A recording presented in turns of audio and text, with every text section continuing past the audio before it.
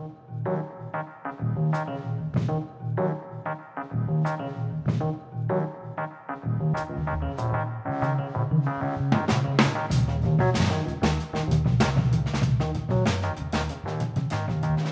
everybody, and welcome to Carpet City Cinema, a Gila Films podcast. I'm David Weaver.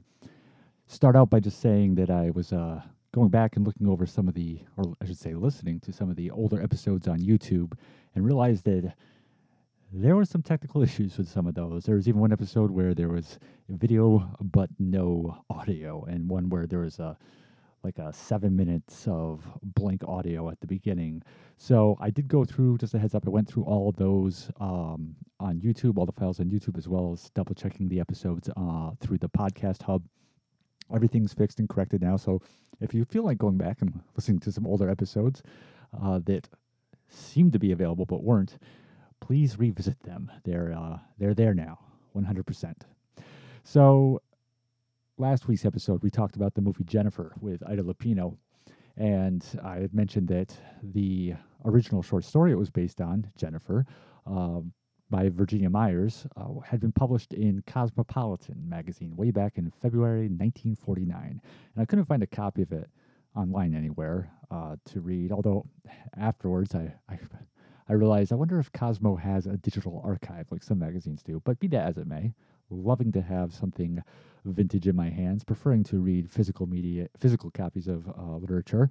I tracked down the specific issue on eBay, ordered it, and it arrived. And I read it last night, so I just wanted a quick talk about how the original story, compares to the adaptation. So just a quick refresher, the film, Jennifer, follows the character of Agnes Langley, played by Ida Lupino. She takes on the position of a caretaker for a large estate, which is up for sale, whose prior caretaker, the Jennifer of the title, just seemingly disappeared, vanished. As the movie progresses, Lupino becomes suspicious that something may have happened of a malicious nature to Jennifer. She finds what to her seem to be clues around the house, things left behind that suggest to her that perhaps Jennifer met with foul play, perhaps Jennifer was involved in blackmail, who knows? Now, this all happens in the context of Lupino's character having recently been unwell. She doesn't really specify what her problem was, but when she gets this job and the person who hires her, who's part of the family that owns the estate, notices that she's had 4 months between jobs, she just mentions that she hadn't been well lately. And she's a very sensitive person. You can tell through her behavior. And as events continue on, she also has a lot of interactions with a local businessman named Jim Hollis, who kind of helps the family that owns the property, helps look after it for them, not in a caretaker fashion, but is helping them to sell it, and checks in on Agnes, Ida Lupino's character, to see how she's doing, and begins to have an attraction towards her. And this character is presented as possibly, could he be someone who's involved with the alleged disappearance of Jennifer? Could he, just be someone who has a romantic interest in Ida Lupino's character? And the original short story is a stripped down version of that. It's told in first person point of view from the character of Agnes, who in the story is Agnes Gray, not Langley. But a big change that they made in adapting it to a film is the addition of this character of Jim Hollis, this character played by Howard Duff, who is not in the original short story at all. The short story is, as most short stories are, short. And it just really gets you into the mindset of Agnes as she takes on this job of caretaker, and really just through a roller coaster ride of thoughts, just begins to go from A to B to K and then the Z, to start thinking the most suspicious things about what could have happened to Jennifer.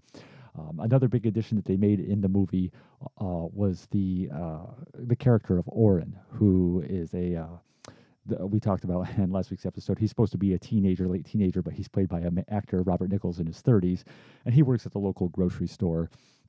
and also has suspicions about what happened to Jennifer. That character also is not in the original short story. There is a brief scene where, in the story, where Jennifer goes to the grocery store and talks to the workers there, and there's a similar scene in the movie, but that's really it. In fact, the only characters other than Jennifer herself and those grocery workers who are just briefly mentioned in the story is the person who hires her, the member of the family that runs the estate, and that's it. There really aren't any other characters. Now, in the short story, they do get a little bit more into a slightly bit more specifically into why she's unwell, why the character of Agnes is unwell prior to coming to this position that she has. But the biggest change, I'd say, is really the ending. The ending of the film is ambiguous, and obviously I don't want to spoil it for anyone, but there is some ambiguity to the resolution. Whereas in the short story, there is a definite answer to the question of what happened to Jennifer, but that itself isn't so much what I'm referring to as the big change, the big difference between the short story and the film. What the really big difference is, again, not so much the specific answer as to what happened to Jennifer, but how Agnes reacts to it. When Agnes, in the short story, finds out what happened to Jennifer, her reaction to that is totally different than the Agnes of the film. It's something the Agnes of the film would. It's a response that the Agnes of the film would not have had. So they really fleshed it out. Obviously, in the movie, you had to. Obviously, it's just really kind of stripped down the short story to just the kind of the thought processes of the character of Agnes as she begins to just kind of really suspect through various what to her seem to be clues. Suspect that something bad happened to Jennifer. I got to be honest, it's not a very well written short story. I don't mean to sound like a jerk to attack the authoress, but it really isn't. It's very. It's one of the lesser pieces of writing quality wise that I've checked out in some time. It does an okay job of kind of getting into the mindset of Agnes from a mentally fragile, kind of sensitive point of view. But just the writing itself, the writing of the dialogue of her mind and her thoughts, it's just very unrealistic. It doesn't come across like the way anybody actually thinks or speaks, I should say, because that's what it really is. A lot of the short story is her talking to herself. It's her thoughts, and it just comes across, instead of coming across like natural conversation or conversation one would have even when you are thinking to yourself, it just comes across like bad writing. It does have, of course, what's really appealing about it. It does have the basic premise, the kernel of everything, which is this really great classic. I guess you could call it trope of suspense stories, which is you come to a house or a building or a location or wherever, and the occupant who was there before you has just mysteriously disappeared. That's kind of like a winning formula that, and you can really take that in a lot of different directions. It's kind of like the winning formula in a lot of suspense and horror films of being in an isolated location and surrounded by overwhelming force, which is a very simple way of stating the plot line of everything from Night of the Living Dead to Assault on Precinct 13 to the Humphrey Bogart World War II movie Sahara. There are certain, very elemental storylines. You really you strip it down to what the basic story is that just are proven time and again to really be effective if you take it in the right direction. And Jennifer, both the short story as well as the movie, has that. Just the movie is.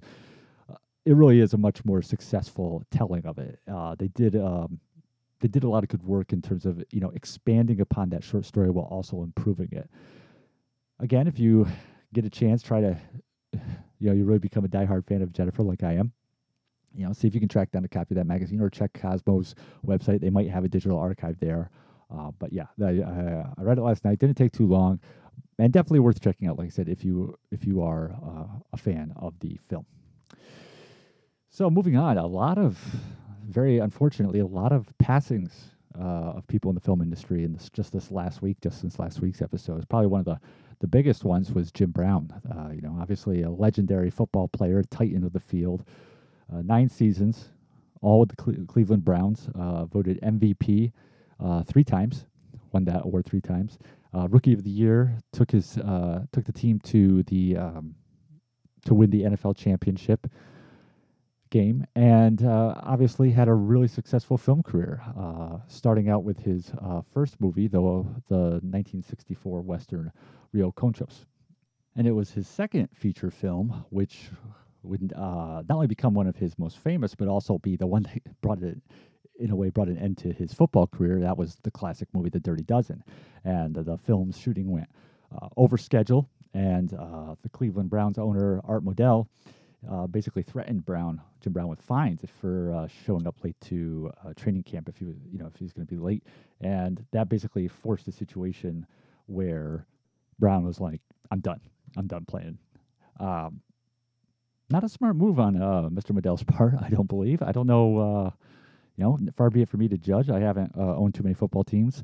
But, you got a player on your team who is setting records, who's considered, even then, at that time, even that close to his career, one of the greatest football players ever. Like I said, helped them win a championship game, MVP multiple times.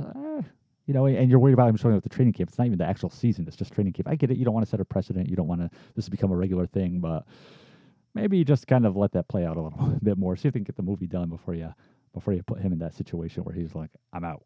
But hey, it gave us probably an acceleration of his film career that we wouldn't have had otherwise. And because just some of the movies he appeared in over the years. Ice Station Zebra, the classic Alistair MacLean adaptation. 100 Rifles, which was a Western, which was kind of controversial at the time because of Brown's love scenes with Raquel Welch. Dark of the Sun, the Rod Taylor mercenary movie. He was in various entries in the blaxploitation genre, like Slaughter and its sequel, Slaughter's Big Ripoff, as well as movies like The Slams and Black Gun. He teamed up with both Fred Williamson and Jim Kelly, the 2 other blaxploitation stars, in the movie 3 The Hard Way in 1974, and they actually reteamed again in 1982 in a movie called One Down, Two to Go. Also some non-genre stuff like The Grasshopper and James Toback's Fingers, which were much more in the dramatic arena.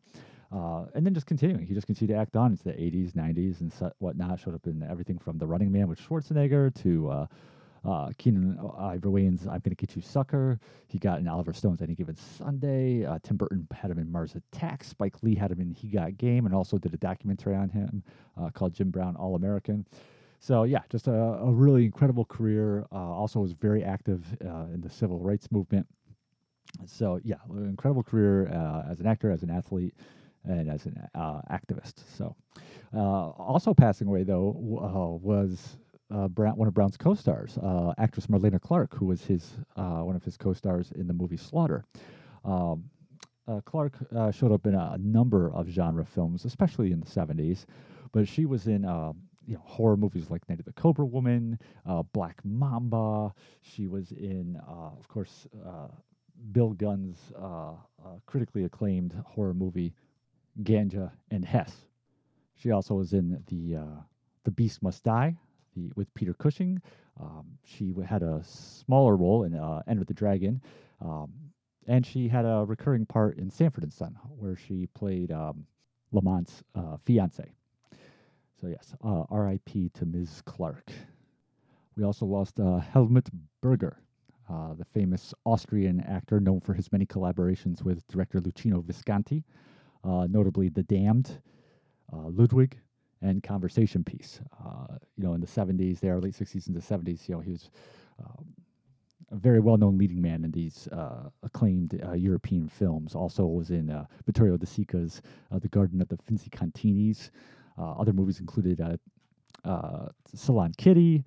He was in The Godfather Part 3, and Dorian Gray, the 1970s version of Dorian Gray, which is also known as The Secret of Dorian Gray. So yeah, sorry to see him go as well.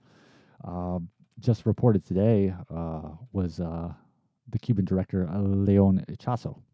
Leon Ichazo. And people may know him for directing the biopic Pinheiro about the famous writer. He also did El Cantante, another biopic which starred Mark Antony and Jennifer Lopez at the time that they were married. He did the Wesley Snipes movie Sugar Hill. Directed a number, a lot of episodes of well-known TV series. And also such movies as El Super, Bitter Sugar, and Paraíso. So, tip of the hat to him. Really shocked also to read today that Ray Stevenson passed away. I mean, he wasn't even that old, just his late 50s. Fans of the Marvel movies, of course, know him from the Thor films, in which he plays Volstagg. And of course, before the Marvel Cinematic Universe even was a thing, he was at Marvel playing the Punisher in the second Punisher film, Punisher Warzone.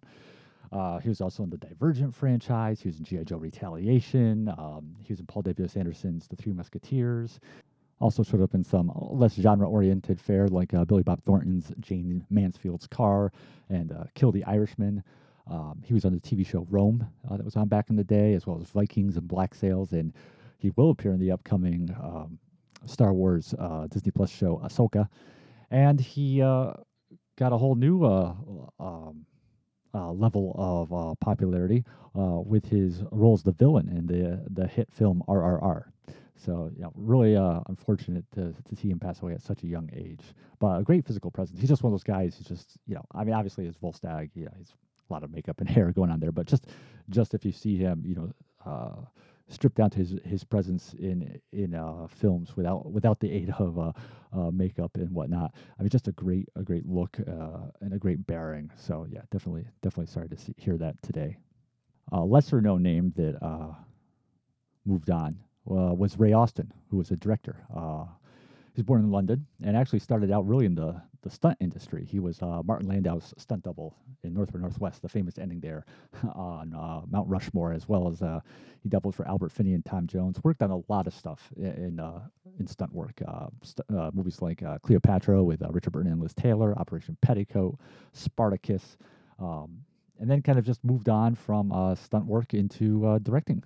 Worked on a lot of TV shows. I mean, just ridiculous amount of popular TV shows over the years. Stuff both in Britain and America. Shows like The Avengers, Wonder Woman, Magnum P.I., Highlander, Jag, just tons of stuff like that. Also directed a couple horror movies in the 70s, House of the Living Dead and Virgin Witch. As well as the TV movie, the reunion TV movie, The Return of the $6 Million Man and the Bionic Woman. So again, not necessarily a household name, but a great filmography that he had under his belt. And last but not least, just want to take a moment to tip the hat to Walter Olsen. Walt ran a physical media label called Scorpion Releasing.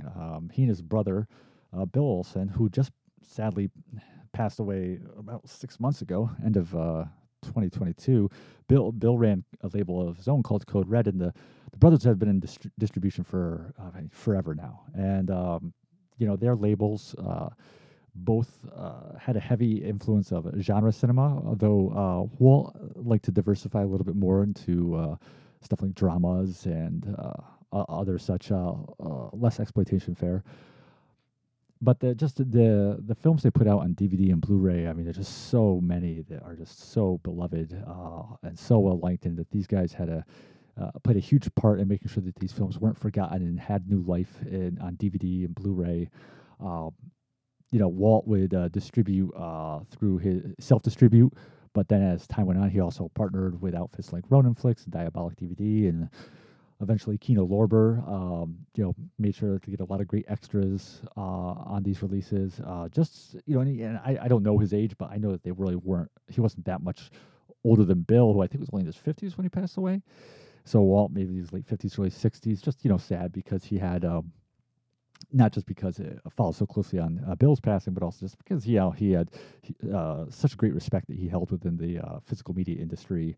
I mean, just some of the movies, real quick, that he he put out at one time or the other. Just this is just Scorpion releasing. This is not even Code Red, but this that Walt was involved with. I mean, you're talking big titles like Rollerball, the original, and the Delta Force, and Sam Peckinpah's The Killer Elite, and the Lone Wolf McQuade, which is another Chuck Norris film. Also, he, like I said, though, he did these smaller, critically acclaimed movies like One Potato, Two Potato, and he actually seemed to have a really interest in that film's director, Larry Pierce, who was a director who also captures my fascination. Walt also had put out more recently The Sporting Club, which is another Larry Pierce movie, and he was involved with the Shout Factory release of 2 Minute Warning, which is a great film that Pierce directed, which is kind of like a foray into the disaster genre.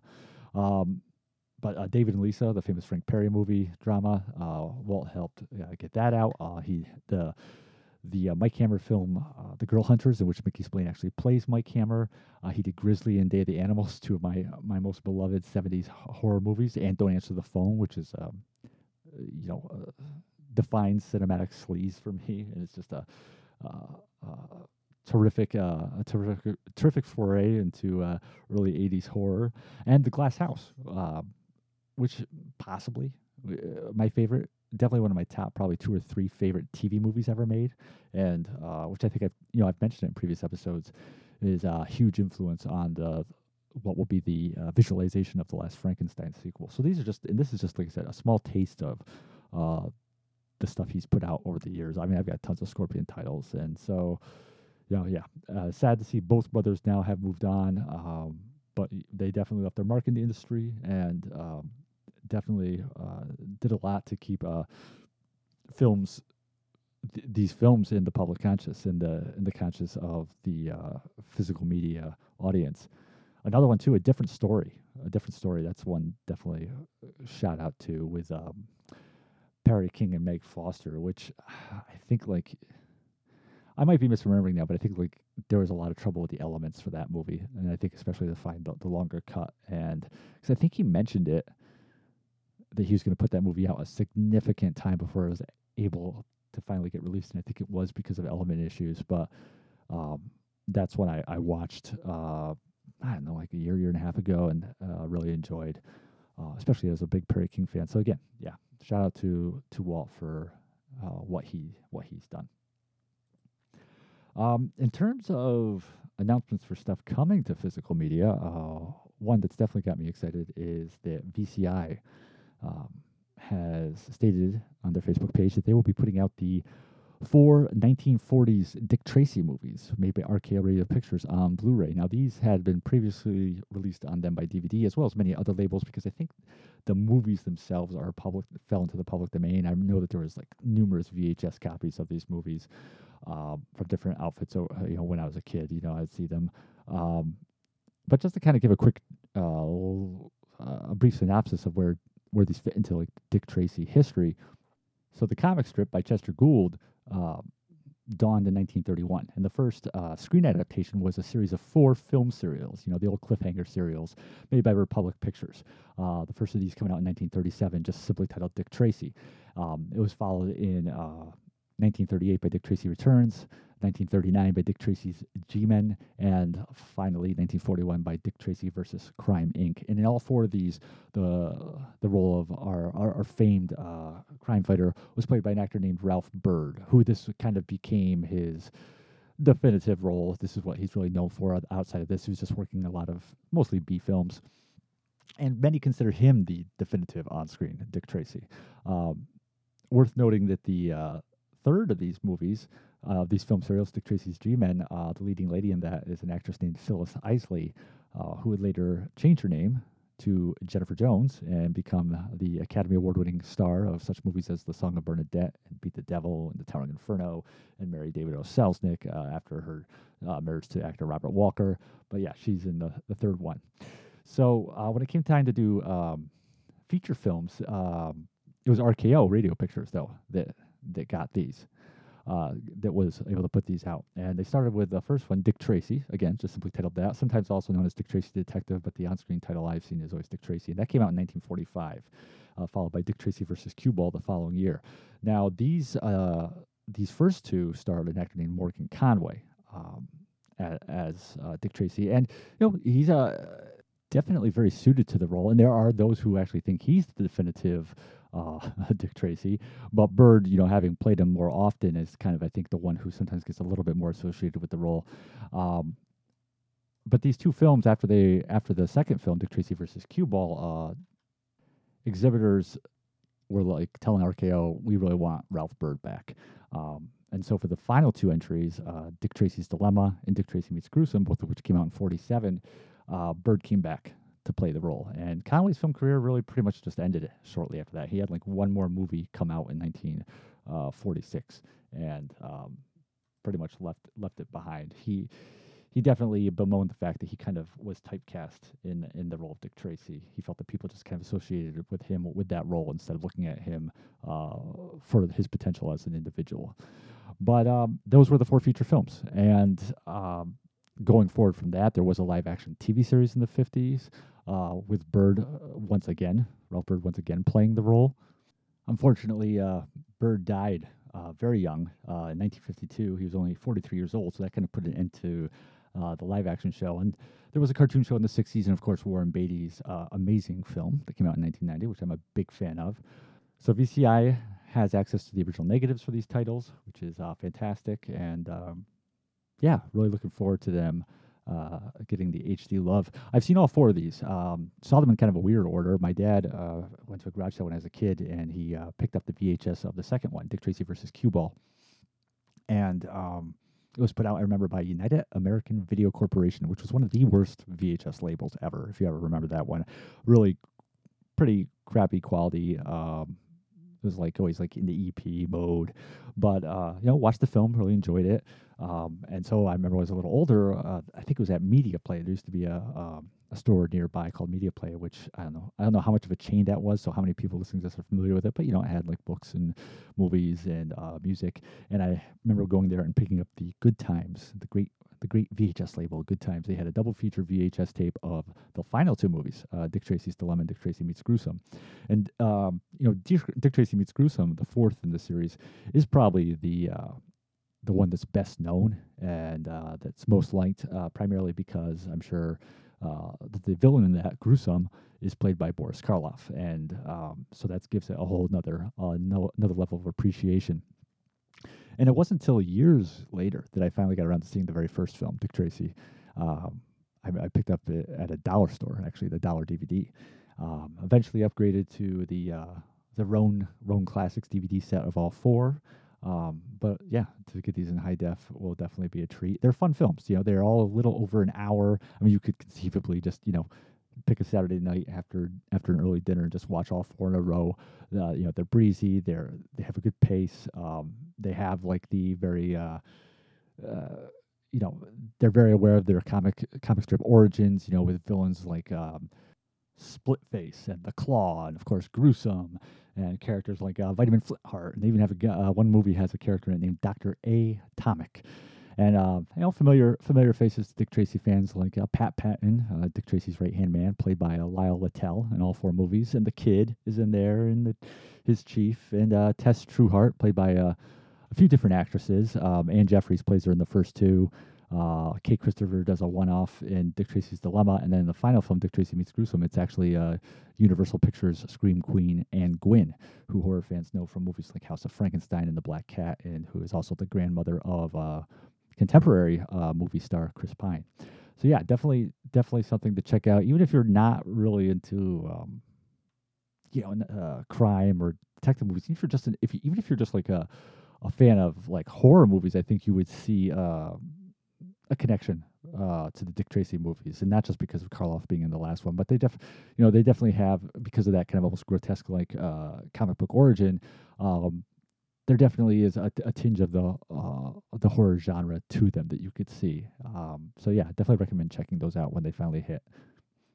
So let's move on to the movie of the week. Last night, for the first time ever, I checked out, from 1947, directed by Otto Preminger,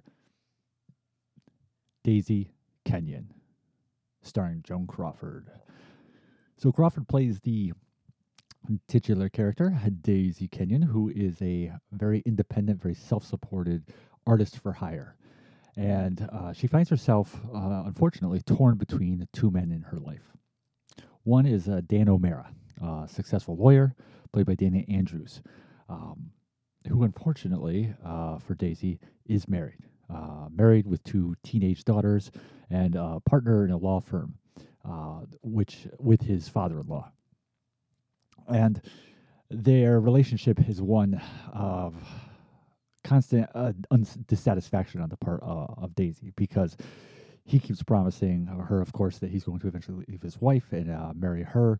And she's just, as the relationship progresses, is coming to the point where she's starting to realize this is never going to happen. This is always just going to be what it is. And compounding matters is the fact that he's very busy, like just outside of um, their own relationship and the time that requires of her seeing him out, when he has spare time. It's just that he's constantly traveling for his job. He's got his kids and wife, and so even the relationship they do have, even if it never progresses beyond what it isn't satisfying enough. There just isn't enough there of him for her to have. And the other man she finds her self pull towards um, is a guy named Peter Lapham, played by Henry Fonda. He's a veteran returning from World War II. He had served over there and then had also served there for the occupation, and suffering, from what we now call PTSD. But also making that situation worse for him is that years prior, his wife had died. Um, and so as the film moves on, and you know, Daisy finds herself kind of in turmoil about what to do about her relationship with Dan O'Mara, Dana Andrews, and Peter Lapham, Henry Fonda coming into her life. Um, Fonda's character basically makes a proposal, literally a marriage proposal, but also a proposal that, let's get together, let's wed each other. And I understand that you have these feelings for this other man, but I also know that he's not giving you what you want. And I, on the other hand, am feeling disconnected from life, detached. I feel like everything around me is dead. And but you give life to me, you bring life back to me. So if we were to get married, we would meet each other's needs, fill these voids that we have, and in time from this, love may come. He feels that he already loves her, but he also feels that maybe in time she'll love him. And if it doesn't, it doesn't. He's not like kidding himself or fooling himself. Henry Fonda's character, he knows that this might never develop into the kind of feelings he'd want from a wife, but he's willing to give it a shot. As Joan Crawford, though, begins to move forward with this relationship with Fonda, though, it's when Dana Andrews, his character, begins to kind of open up to something inside him he wasn't aware of. His legal work is mostly on behalf of big businesses, corporations, kind of soulless ventures, and he finds himself asked to get involved with the case of a Japanese World War II veteran, a veteran of the American Army of Japanese ancestry, who has been dispossessed of his land and treated poorly. And as Dana Andrews becomes involved with this case, much to the chagrin of his father-in-law, who doesn't know why he's bothering with such a thing, he begins to kind of find an awakening in himself of what he always wanted to be, realizing his potential as a human being, something which he feels that Joan Crawford had kind of wanted to bring about in him and wanted to see in him. And this isn't a spoiler. I mean, it's kind of covered it's right on the plot summary, I think, on the back of the Blu-ray that I watched, is that Dana Andrews' wife, Lucille O'Mara, played by Ruth Warwick from Orson Welles' Citizen Kane, she becomes aware of the relationship that Dana Andrews is having and wants a divorce, but not just wants she doesn't just want a divorce and move on and start a fresh life. She wants a divorce in which Crawford is named as having been part of this messy affair, and which would, of course, bring supposedly embarrassment and shame to Crawford. Ruth Warwick's character of Dana Andrews' wife feels kind of overwhelmed by her domestic situation, and not, which you might be thinking, well, of course, her husband's having an affair. But no, what I'm referring to is, because Danny Andrews is so busy, because he's constantly traveling and without perhaps her knowledge early on, seeing Joan Crawford and constantly away from home, she feels overwhelmed by the burden of to her of raising the kids by herself, and feels that he just kind of stops in to spoil them, and that it's easy for him to come in and be their hero and be their lovable dad because he's there so little, while she has to deal with the kind of day-to-day task of developing them and raising them. And the tension for her is unfortunately mounting and turning into bad behavior on her part, where she starts to become kind of physically abusive towards her daughters. So you have all this. It's a lot of turmoil in this movie, a lot of turmoil going on in this film. But at the center of it is Joan Crawford as Stacey Kenyon. Is Joan Crawford as an independent woman who must decide how is she going to handle the situation. Is she going to move on and try out this new life with Henry Fonda? Is she going to continue to pursue a relationship with a married man, maybe in the hopes that he will, become available, or just accept it as it is? Or will she leave both men behind? The film's effectiveness really ranges depending on the section of the film you're in. And much more, I mean, obviously every film has like, oh, that's my favorite scene, and in the middle it's a little weak, or oh, I love that ending. Obviously films have a variety of quality depending on where you're at in this film. But this film really stood out in terms of like, depending on what characters you're with, what segment of the film you're in, really determined about how well the film came across. The best parts of the film, the scenes that really hit home, were a lot of the scenes between Crawford and Andrews. And obviously, Fonda is the actor of the two males in this film, him and Andrews. Fonda is the one generally regarded as the better actor. But it's those interactions between Crawford and Andrews which come across really grounded, naturalistic, realistic. Even just like the opening scene where Danny Andrews goes to visit her at her apartment where she also works. Just setting in a very realistic way the tone of and the nature of their relationship. You have these two people who have this strong attraction for each other, have these feelings for each other, and are trying to make that work as best they can within an extremely difficult and precarious situation, which is that he's married and also he has very little time. And the film's also very realistic in how it portrays the effect of this type of relationship on Joan Crawford's character, on Stacey Kenyon.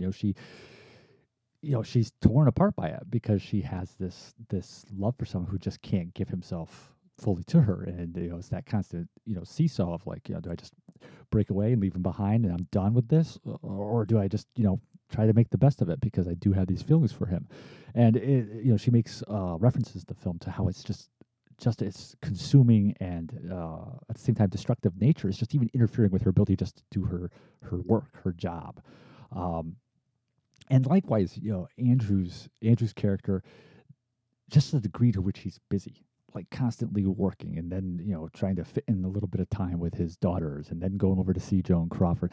His character is just used to it. This is just the way his life is, so he's able to do it with essentially ease. But at the same time, you can see how all-consuming, the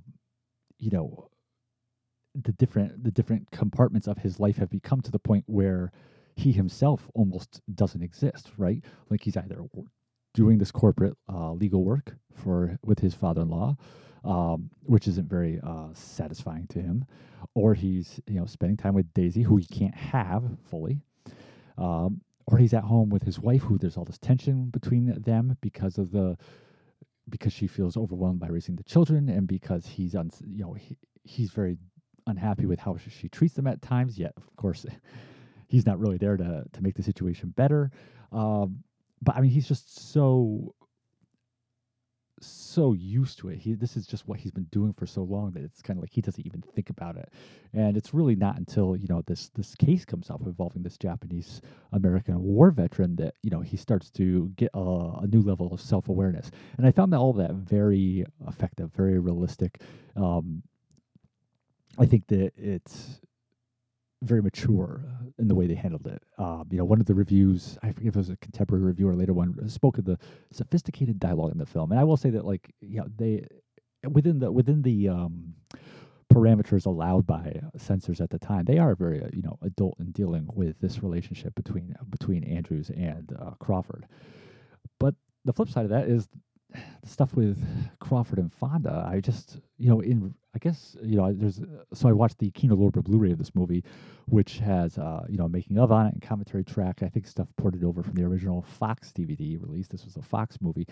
But apparently, Crawford in real life was very smitten with Fonda and tried to, make it happen with him. But on screen, the chemistry's not there. I just don't find their relationship believable. And part of that, there is an intention, I'm sure, to the idea of he's different in some ways than Dana Andrews' character. Henry Fonda's character is different, and therefore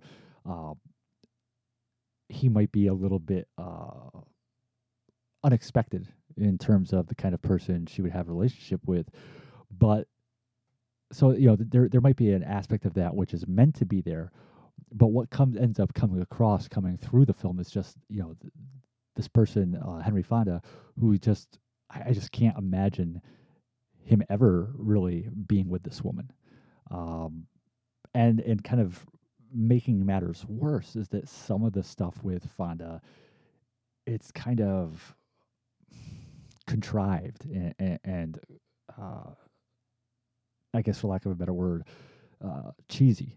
I mean, even the whole idea of them getting married, like, there's nothing wrong with that idea of, like, him saying, "Oh, you might not feel about me quite the way I feel about you, but you have an attraction to me. I love you. We can meet each other's needs. Let's give it a shot." That I don't have a problem with, but it happens really quickly, like kind of stretching credulity quickly. That he, from him going from meeting her to basically falling head over heels, and then from there to just wanting to marry her. And then some of his interactions with her are just, it's kind of like, come on, it's almost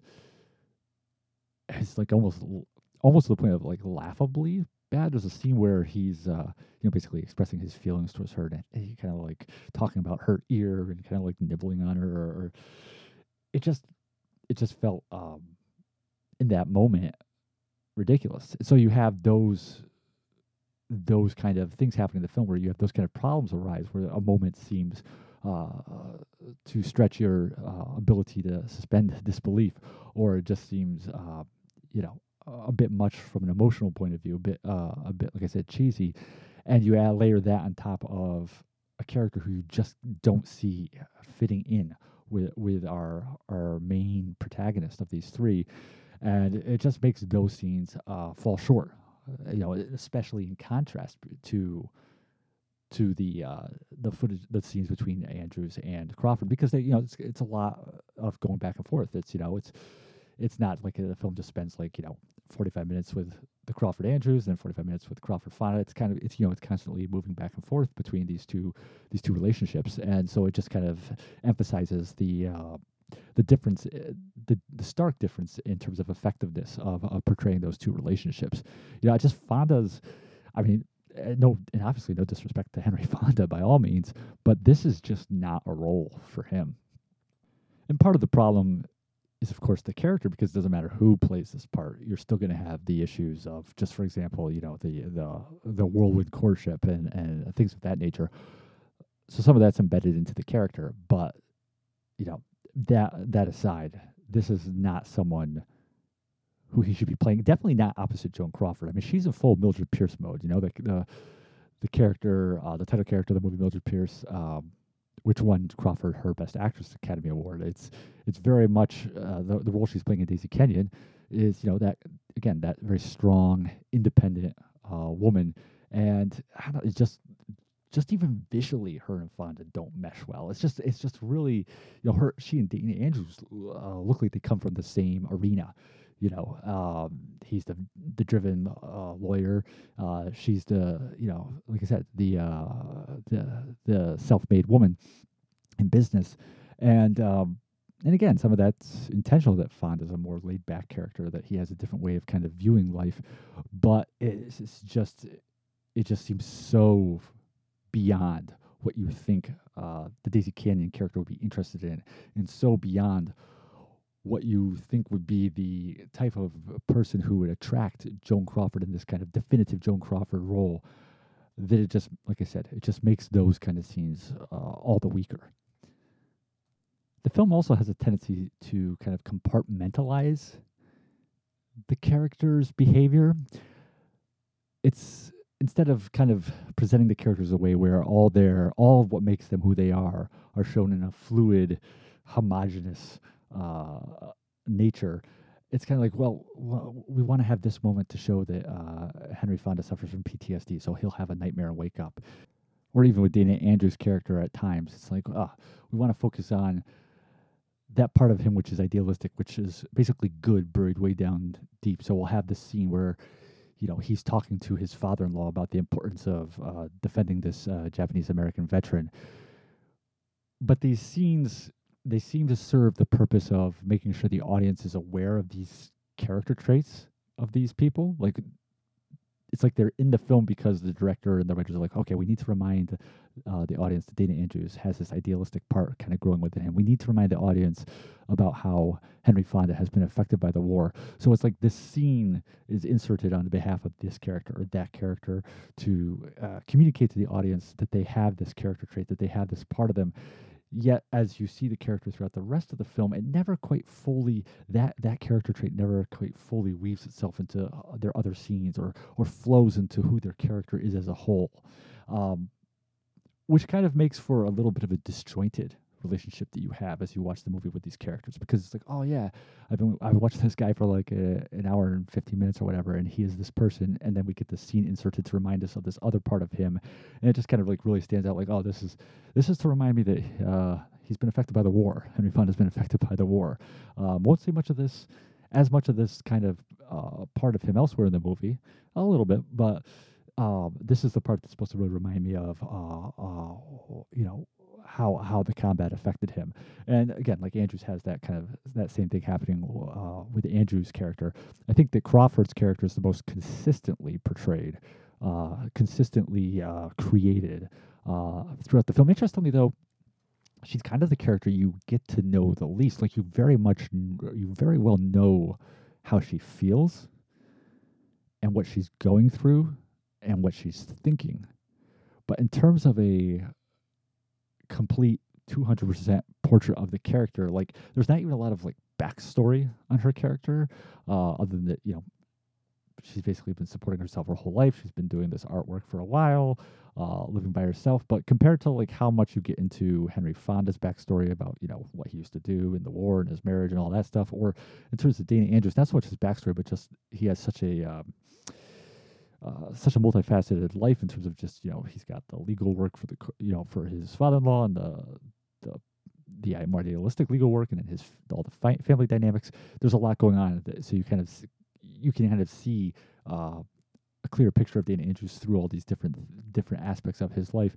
Whereas Crawford's character is just really, it's kind of in the now, that you get to know her through being with her in the moment, in the now, seeing how she's dealing with the situation of the film, rather than kind of getting into discussions about how she became the person that she is through events in her life, which I guess is kind of interesting. It's an interesting way of kind of, now that I say that, of portraying these three characters, because it's the three, there's obviously a lot of supporting characters in the films, but it's an interesting thing to look at this as a character piece, and you get to know Joan Crawford through her mind and her emotions, essentially.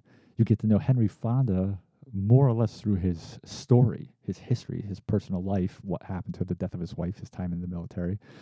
And Andrews, you get to know his character basically through not so much living inside his mind and emotions the way you do with Joan Crawford, but by just seeing him respond to everything that's going on in his life, seeing him respond to the chance to do something more with his legal work, seeing him respond to Daisy Kenyon, Joan Crawford's relationship with Henry Fonda, seeing him respond to what's going on in his home.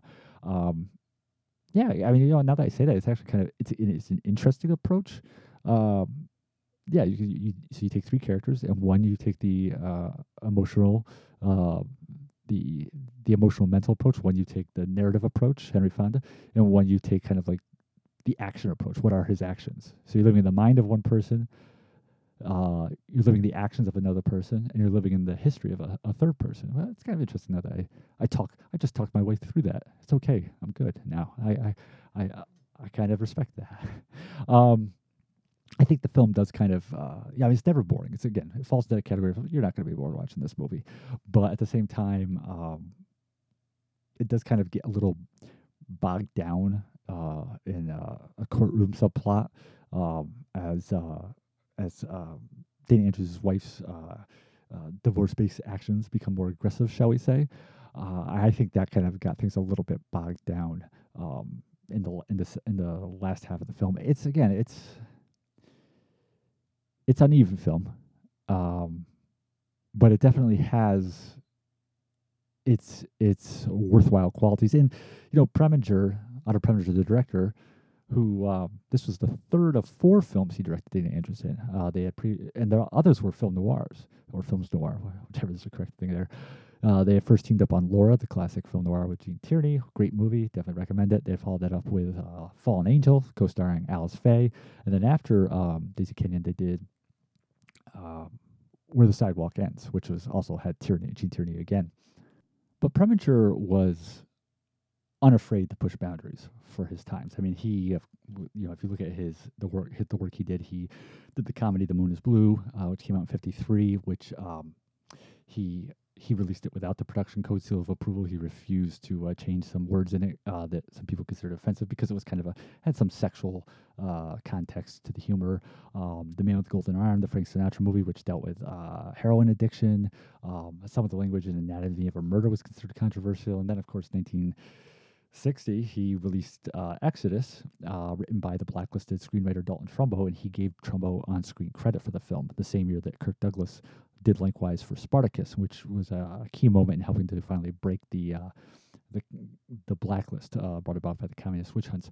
And so you look at Daisy Kenyon, and there are definitely some interesting topics kind of touched upon throughout the film, like child abuse, like the day-to-day life of basically having two relationships, like Dana Andrews having to balance this marriage with someone who's a girlfriend, and even PTSD. Not that it's called by that in the movie, but it definitely deals with the after effects of war. And it's not the first movie to do that. The Best Years of Our Lives obviously had covered that, which Dana Andrews was in and played someone suffering from the effects of war.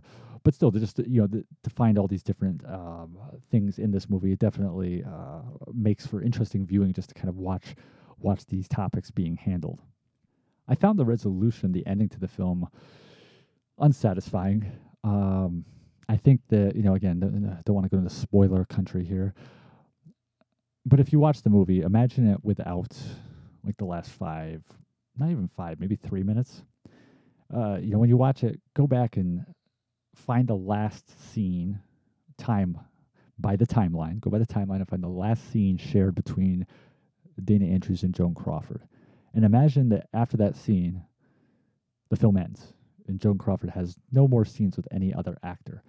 And to me, that's the ending it should have had. And it seemed like it was kind of going there for a little bit. I don't know, maybe they felt that was the right ending. Maybe it was because they wanted a little bit more of a Hollywood-style ending. But I definitely didn't feel like the ending they went with, the choice she made in the end, was the choice that character really would make. But again, just a shout out to Crawford. I mean, she does a great job of just conveying the mental stress of basically trying to make a living. And you got this guy you're crazy about, but he won't ever leave his wife, and he's married. And you got this other guy who wants to be with you, but you still have these feelings for the first guy. It's just the kind, and they both want an answer. As the film progresses, they obviously things reach a point, things reach a head where they want to know, okay, who are you going to be with? And it just becomes like mentally overwhelming for her, and it's just a very good depiction of just stress, just someone under a lot of stress. I love Crawford, and this is this is her element. This is totally where she excels at, and she actually wanted to make this movie. The movie is based on a novel of the same name, which came out in 1945 by an authoress named Elizabeth Janeway, and Crawford had wanted to make this movie from the jump to adapt it, and then found out that Fox had already gotten the rights to the movie. Interestingly, so one of the kind of concerns, I guess, that people and critics and whoever had about Crawford taking on this role is they felt she was too old. Because I guess in the book, Joan Crawford at this time was like 42, I think, right around there. And in the book, the character is 32. And so there's even like attention, I guess, to the lighting of the movie to kind of just disguise her age. And, it's a constant thing I've seen in terms of like the featurettes on the Blu-ray and some of the reading I did about the movie that, she's too old for the role, but she's still good in it. And it's like, I totally disagree with that. I think she is absolutely the right age for this character. It's completely believable to see her in this situation. The age never even factors into it. You never think in terms of like, oh, she's too old to play this role, or she's the right age. This is a completely believable situation that I could see someone like this in this point in her life, age-wise, career-wise, finding herself. And never for a moment did that thought even crossed my mind. It's just weird that they kept coming back to that. Like, and when watching the movie, and I don't mean this to come across bad or anything. I mean, she seemed like someone in her early 40s. Like when I heard what her age was making this movie, I wasn't like, oh, I thought she was younger or older. No, that's just what she came across, right? A link, and it was completely believable. And it's interesting because the first person they would consider for this film was Gene Tierney, which again would have reunited her with Dana Andrews and Otto Preminger from Laura. And when I heard that she was the first choice, immediately, and this was before I had heard the criticisms about Crawford's age, I was like, wow, she would have been too young. Like in Laura, the age difference between her and Dana Andrews worked. You were aware that she was younger because she's like 10 years younger than Dana Andrews. Gene Tierney is. You were aware of, cognizant of an age difference, but it felt natural to that storyline. The World War detective obsessed and in love with a seemingly murdered, a beautiful young businesswoman. But in this film where you have to have, in the character of Daisy Kenyon, you have to believe that they can grasp the nature of the situation they're in, that they can understand the ramifications of what if Dana Andrews does leave his wife for me? What if he does divorce her? How is that going to affect his daughters? How is that going to affect their upbringing? How is that going to affect my future if he doesn't leave her, but he still wants to be with me? These are kind of things that Crawford, in playing the character, you believe that she understands and is aware and cognizant of the ramifications that different choices they make about the relationship, her and Andrew's relationship, could have on themselves and on other people. And part of that comes with, just the history that Crawford brings to this performance of having played these types of characters before, of having, in her own personal life, lived this kind of life. There are definitely similarities between Joan Crawford's own life that they talk about in the making of, and her relationships with men, and what you see in Daisy Kenyon. And you have to see in Daisy Kenyon, you have to see in Joan Crawford's performance, the maturity to understand these things. And I'm not saying that Gene Tierney didn't. I mean, I love Gene Tierney. I'm not saying that she couldn't bring to bear what was inside her. But I think just because of the age difference between her and Dana Andrews, and it's much more stark. And because she just has a much more youthful quality to her than Crawford did, that I think it would be harder to sell some of that. That it would be harder to sell kind of like the idea that Gene Tierney as Daisy Kenyon has the life experiences to understand where all these different roads they could take could lead to, versus Joan Crawford. But I do love Gene Tierney. But yeah, I mean, I don't think that would not have been the right choice. And second choice actually was Jennifer Jones that they considered, which yeah, that would not have worked. It's like nah, not even a chance.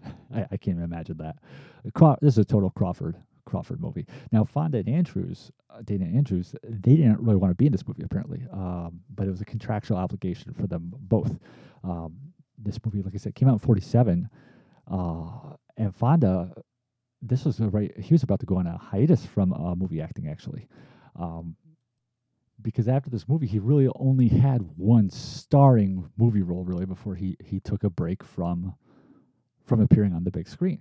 Um, his next movie after this was a film called On Our Merry Way, but that was like an anthology film with multiple storylines. That he was in one of them. Then came John Ford's Fort Apache, which was he definitely was the lead of that. A great. My personal favorite of John Ford's three cavalry movies, and then 1949 he had a cameo appearance in a movie called Jigsaw, which some other well-known actors had cameos in, and then that was it until 1955. And in the meantime, he did show up in some a couple TV episodes and stuff, but he was doing a lot of work on the stage, famously playing the title role in the play Mr. Roberts.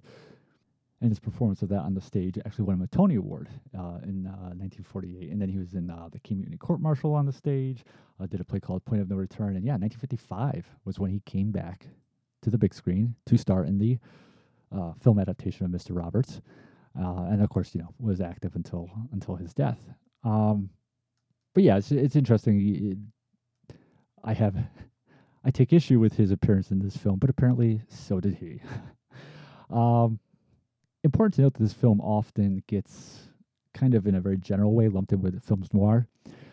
It's not definitely in terms of the narrative by no means, but the reason it kind of gets that label, in fact, when it was released on DVD by Fox, they put it out as part of their film noir collection. Its cinematography, the way it's shot, it definitely echoes film noir.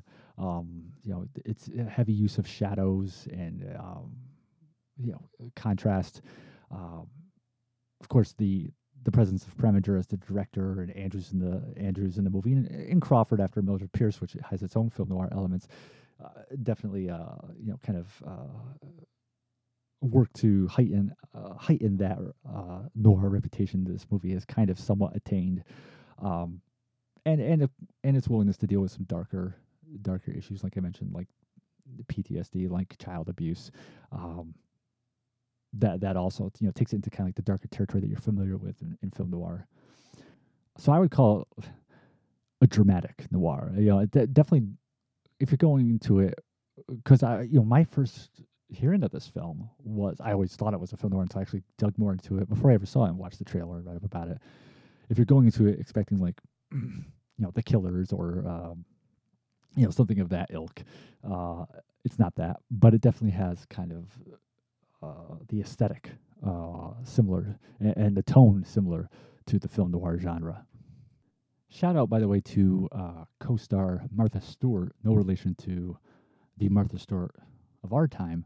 She plays Mary Angelus, who is a friend of Daisy Kenyon, Joan Crawford's character, and is the model she uses a lot for her artwork. She's that classic best friend, Girl Friday, Eve Arden-esque kind of character in the film, and she really acquits herself quite nicely in that role. Actually, just passed away in 2021 at age of 98. Probably best known for playing the murder victim in the classic Humphrey Bogart film noir In a Lonely Place. So check this movie out for sure. Again,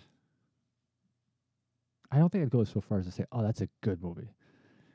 The flaws are a little too notable for that. And I really want to, I just watched the movie yesterday. I'd like to digest it some more, really in the context of Dana Andrews' character in like the last third of the film and some of the choices he makes at the expense of the relationship he has with his children, perhaps.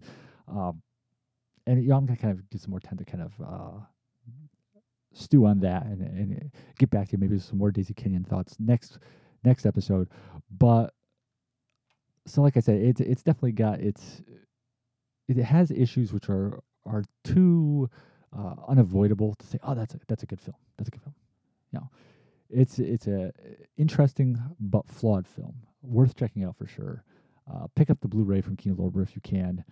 especially, this is a Fox film, and Fox is owned by Disney now, so who knows how much longer they'll be able to keep some of those titles in print. Yeah, and I'd love to hear everybody's thoughts about it. Real quick, too, just something to check out when you're watching it. There's a scene at the Stork Club, and it was an opportunity for them to kind of fit in some real life celebrities. Dana Andrews' character being the successful lawyer, he encounters Walter Winchell there, actually, and has a brief scene with him. And in the same scene as kind of like an extra, I think at the bar is Damon Runyon, and another person that he directly interacts with, Dana Andrews, is a columnist who is well known at the time named Leonard Lyons. And then at the bar in the Stork Club, you can't see him. You only see him in profile. Is John Garfield, the famous two-time Academy Award-nominated actor who was at Fox around that time making the classic movie Gentleman's Agreement. So just something to kind of keep an eye out for. Also worth noting that, and I think most people know this, when they watch it, that the older daughter, Dana Andrews' older daughter, is played by Peggy Ann Garner, and this was shortly after she won a special Oscar for her performance in A Tree Grows in Brooklyn. But yeah, that's Daisy Kenyon. An interesting film, but a flawed one. Significantly flawed, but still a worthwhile view. I want to kind of I want to spend some more time stewing on it. It's not enough time. Just it's just like 24 hours ago I finished it. So I want to kind of give some more thoughts to it. But its flaws are too noteworthy to say it's good. But its strengths and the realism it projects in certain parts and the topics it's willing to address, it makes it too interesting to basically be ignored. So it's definitely what you have then is a film. It's worth watching just for what it has in it, even if it doesn't come together and coalesce to become a masterpiece or a classic or a really good film. There's enough going on to make the viewing worth your while. So I think that'll wrap it up, though, for this week's episode of Carpet City Cinema. Please continue to share news on this podcast. Spread the word. Give us a like on Facebook. Also, the videos we're posting up to YouTube. And if you have any questions or anything you want to hear about or any commentary on some of the movies we've watched or anything, just email us at carpetcitycinema, that's one word, at gila-film.com. That's GILA-film.com. And I'd love to hear from you all. And so thank you very much for tuning in, and we will be back next week, possibly with some more Daisy Kenyon thoughts. Who knows? All right, thanks a lot, and take care.